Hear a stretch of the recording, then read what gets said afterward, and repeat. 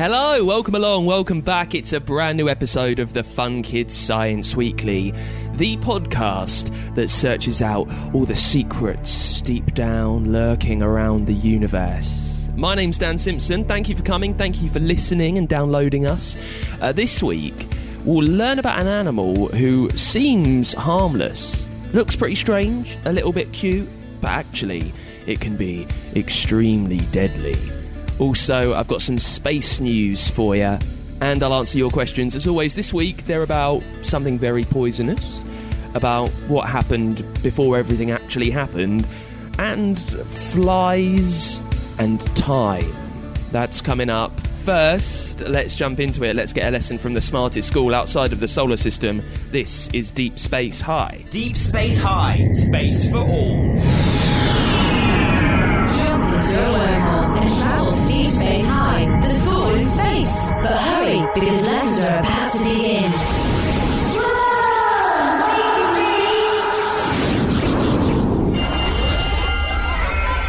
All right, settle down, everyone. As you know, this term we're looking into the future. Brilliant! Time travelling again. Not that sort of future, Sam. We're looking at all the sorts of space jobs you could do when you're older. And that whatever your interests are, there's a career in space for you. But I just don't think I'm cut out to be a rocket scientist. I can't even do a Rubik's Cube. I've no clue what I want to do when I'm older. Not so fast. Space is for everyone, not just the rocket scientists. For example, Zlot, what's your favourite subject? Well, we had a cool geography school trip to the free-floating planets in Orion. That was fun. They are these cool little planets that don't have a sun to orbit. They just drift through space on their own. So, Zlot, why was it fun? Well, it was interesting to travel to a new place. Looking at maps on the way to plan our route and then swooping through the colourful gas and plasma clouds of the Horsehead Nebula. It was like flying through a rainbow. And then seeing the planets with our own eyes. So cute. And they're all different. When we got back, we drew maps of where we had been, and of the planets too. But could that be like an actual job? Doing geography about space? Geography is all about studying the physical features of a planet, the surfaces, whether mountains or valleys, seas or forests, and working out why there are differences. Those differences might be due to what they're made of, or the weather, or magnetic activity like volcanoes. No two planets are alike. Now, on Earth, people who study geography are called geographers. In space, we talk about planetary scientists. And with 10 septillion planets in the observable universe, that's a lot of surfaces to study. What's a septillion? A blooming big number. Come on, computer simulation. Exoplanet 55 Cancri E. Twice as big as Earth, but 8 times as heavy. That was a puzzle until planetary scientists figured out that it's largely made of diamonds and a bit of graphite. Quite a different landscape, eh? OK, what about this one? Computer sim GJ1214b. It's boiling here, and this mist, I can't see a thing. This has been described as like no planet we know of. It's mostly composed of water with a thick, steamy atmosphere. And if you want to get hotter, Sam, computer sim WASP-12b. There's fire everywhere. Not sure I like it. This is the hottest exoplanet that's ever been discovered. It's a toasty 2,250 degrees Celsius. It's so hot because it's only 2 million miles from its sun. OK, back to class. So, as you can see, surface landscapes can be hugely different from planet to planet for a host of reasons. And planetary scientists study them carefully to find the reasons why. So, no rocket science needed. Like I've said, space isn't just for rocket scientists and astrophysicists, even though they are important. If we want to visit new planets, we need experts who have the skills to study them and give us information about what they're made from and how they were formed. People who'll study a planet's gravity and magnetic fields, and the geological processes that have changed it over millions, even billions of years. Geographers and geologists, planetary scientists. Maybe you'll be one of them, Zlot. I could make maps so people don't get lost, or could find the best places to put buildings or land spacecraft. Exactly. I wish I had a favourite subject. I mean, geography's okay, but... Don't give up yet, Sam. There's as many jobs in space as there are stars in the sky. Quark, did you have to? Although I think one quark is quite enough. Deep Space High, space for all. With support from the UK Space Agency. Find out more at funkidslive.com/space. Question time then. Love this part. It's where you send your science questions over to me as a review on Apple Podcasts. If there is anything you want to find out, anything sciencey rattling around your brain, that's what you need to do. Ava has done that. She is in Ilkley. She says, what's the most toxic substance known to man? Well, Ava, it's up for debate.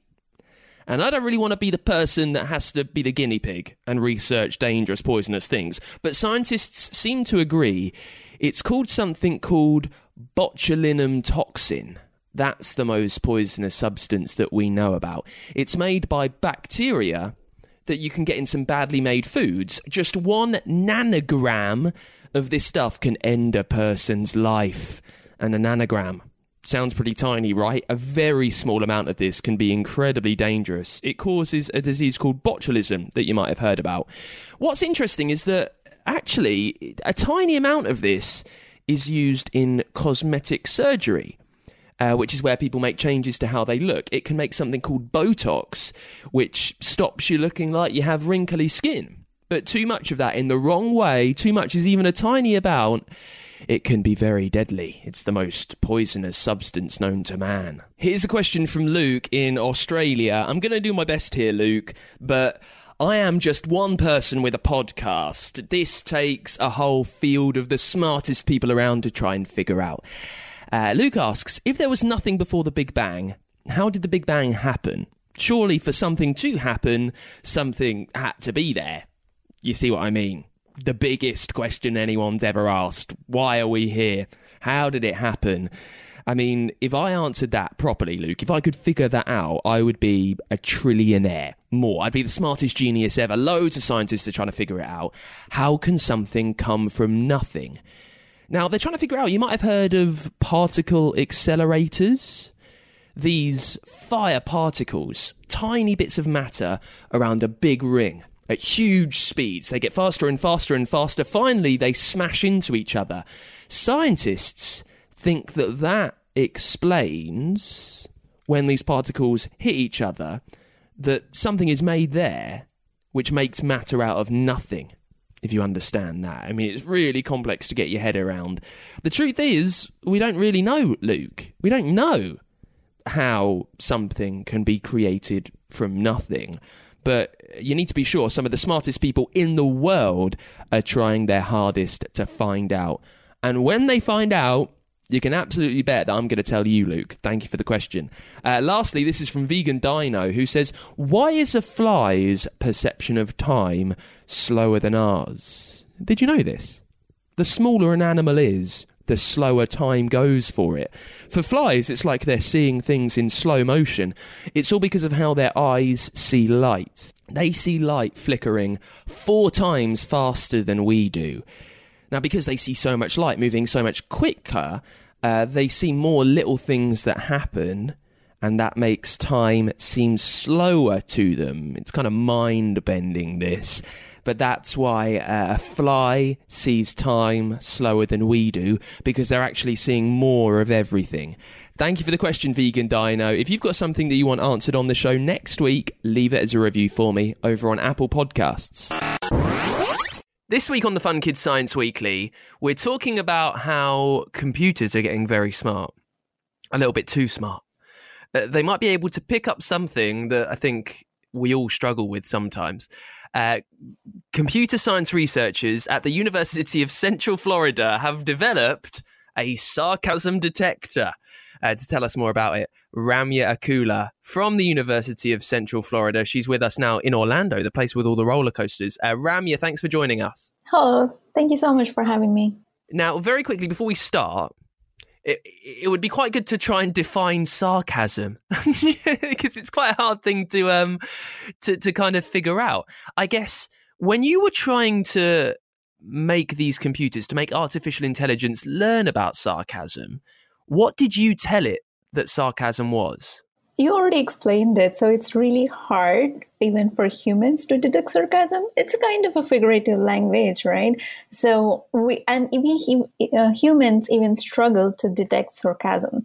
So in our case, we tried teaching the computer or teaching the algorithm to know the differences in the connotations of how people talk and what are the different interpretations of it. So for any machine learning algorithm, we need the data. We use the existing sarcasm detection data sets, and the data is already labeled, which means given a sentence, it has a tag whether that statement is sarcastic or not. So we use these samples, both the positive samples and the negative samples in the data, and train our neural network. In this case, we have a self-attention based multi-head architecture. We train this architecture, and then we have the special feature called the attention. What attention does is that it looks at individual words in the sentence, and then it tries to understand the relationship between one word to every other word. So these are some of the the internal mechanisms that gives the cues to detect whether that statement is sarcastic or not. And once the architecture or once the network is trained, then we test on unseen data. And then we evaluate the architecture. Because the thing with sarcasm, it throws off a lot of people. My mum and dad don't have a clue. Because when you speak it, sarcasm is when you say something which you don't really mean, usually to have a joke, perhaps to be mean. Mm-hmm. It's easier to spot when you say things out loud. One of the big problems today is that people write something online which they think is funny, but other people don't take it like that. You mentioned the cues that this AI, this algorithm was picking up. What were the cues that it was detecting to figure out what was sarcastic? Most of the times it's the adjectives that make the whole lot of difference in a statement. And as I said, the connotation of these adjectives, and then the special symbols. So for right now, we only use the text data. So text data, it has, for example, we have the data from the Twitter, Reddit, and these kind of discussion forums where people use different kind of emojis and the special symbols and hash and stars if they don't want to reveal what they actually want to say. So along with the adjectives, these special symbols are also detected as a cues. Again, it's based on the context. So our algorithm tries to understand the context, and based on the context, it will see whether given special symbol is appropriate cue for sarcasm or not. For example, this one, in real world, let's say, with a high velocity and volume of social media data, these companies rely on tools to analyze the data and to provide the customer service, right? So these tools perform the tasks such as the content management, sentiment analysis, and the extraction of relevant messages, for the company's customer service representative to respond to. However, these tools lack the sophistication to decipher more nuanced forms of languages like sarcasm or humor, in which the meaning of the message is not always obvious and it's not explicit, right? So this actually imposes an extra burden on the social media team, which is already inundated with the customer messages, to identify these messages and then respond appropriately. So in situations like that, our algorithm would help them to better understand and help or provide more service to their customers, a better service actually.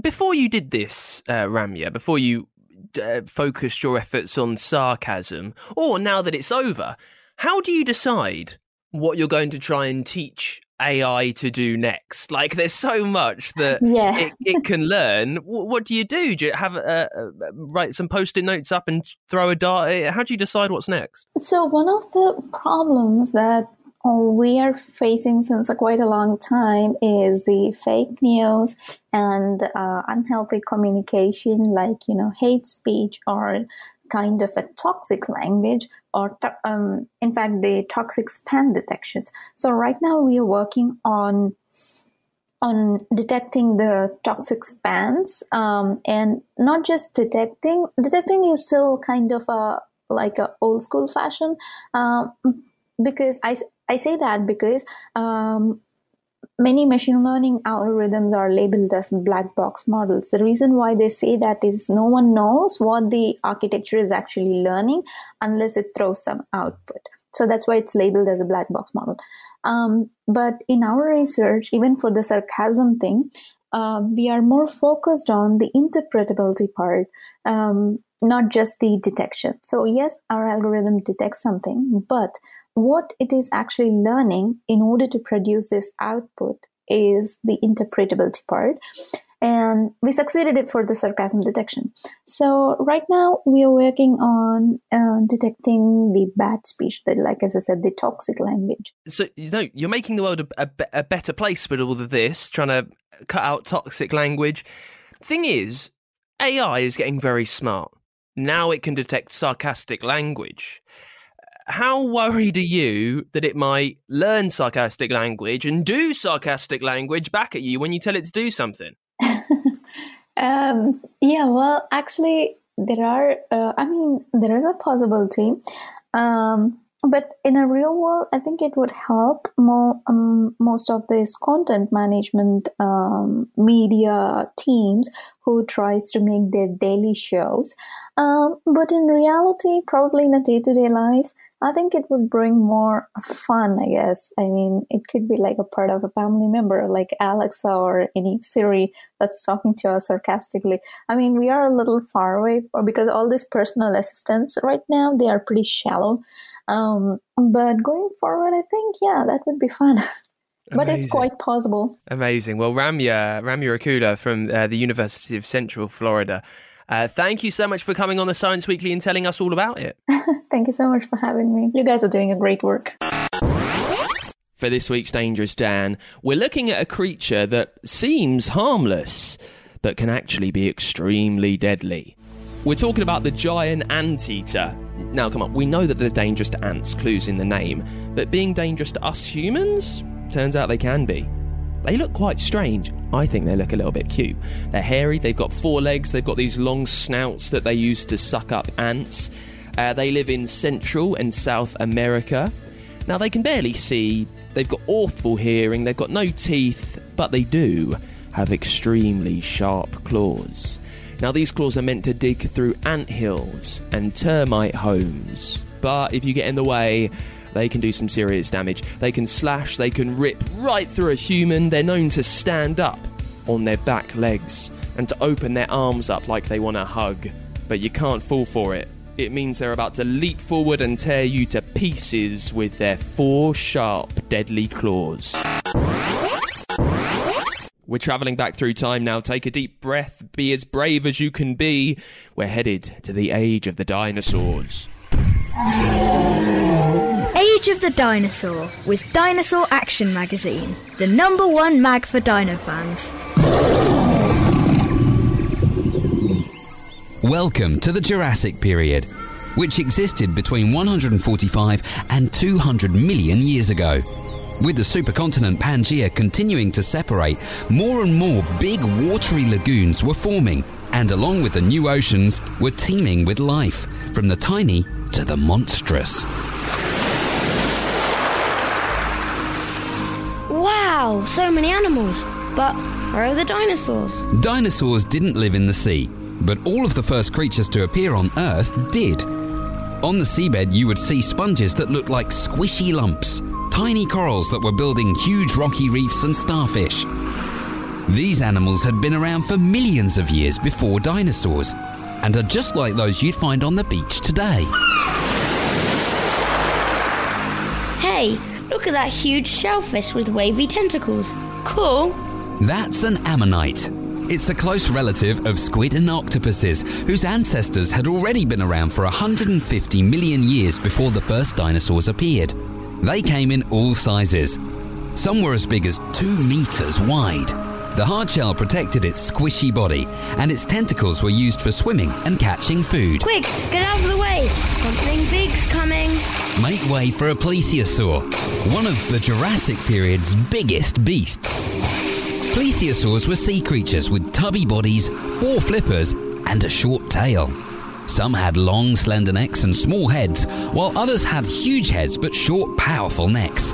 They were both agile and terrifying. Some of the biggest, like Liopleurodon, were at least 10 meters long. That's nearly as long as a bus.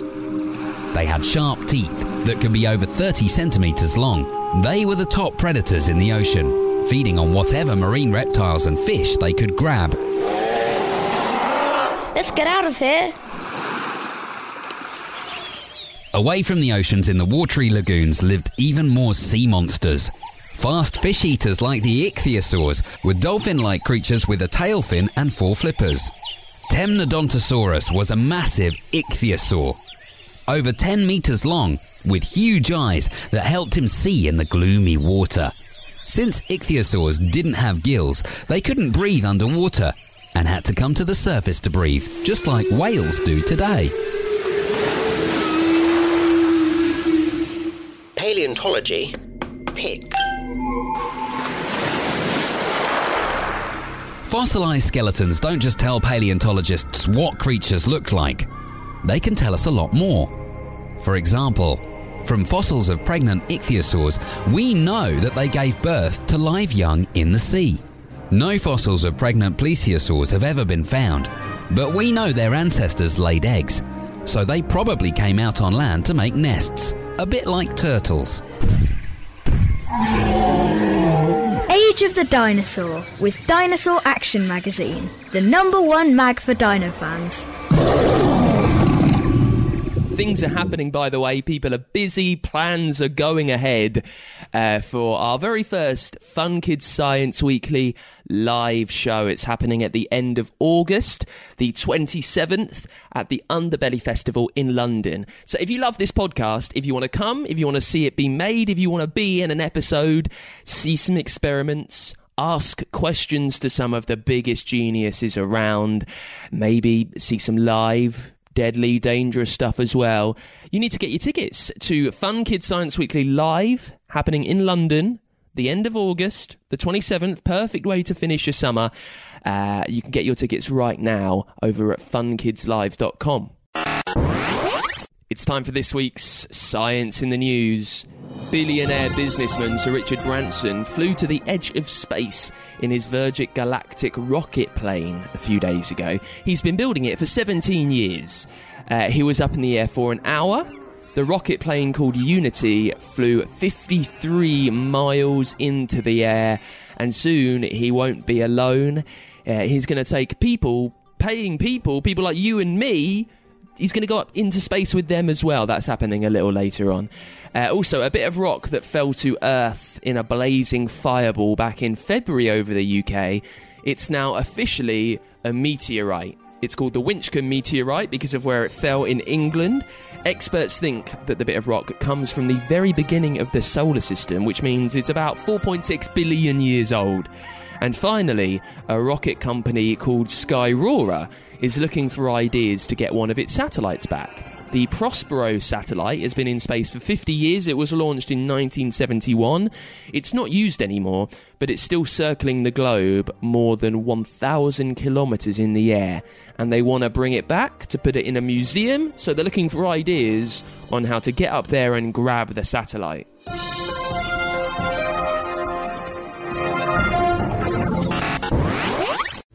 And that is it for this week's Fun Kids Science Weekly. Remember to get your tickets to come and see us live to help us make a podcast. It's in London at the end of August. You can get your tickets at funkidslive.com. While you're on the website, one of the best places that you can hear loads of brilliant podcasts that we make. You can hear us wherever you get your shows normally. Make sure you follow us on the free Fun Kids app and at funkidslive.com. And Fun Kids, we are a children's radio station from the UK. You can listen to us all over the country on your DAB digital radio, on that free Fun Kids app, and at funkidslive.com.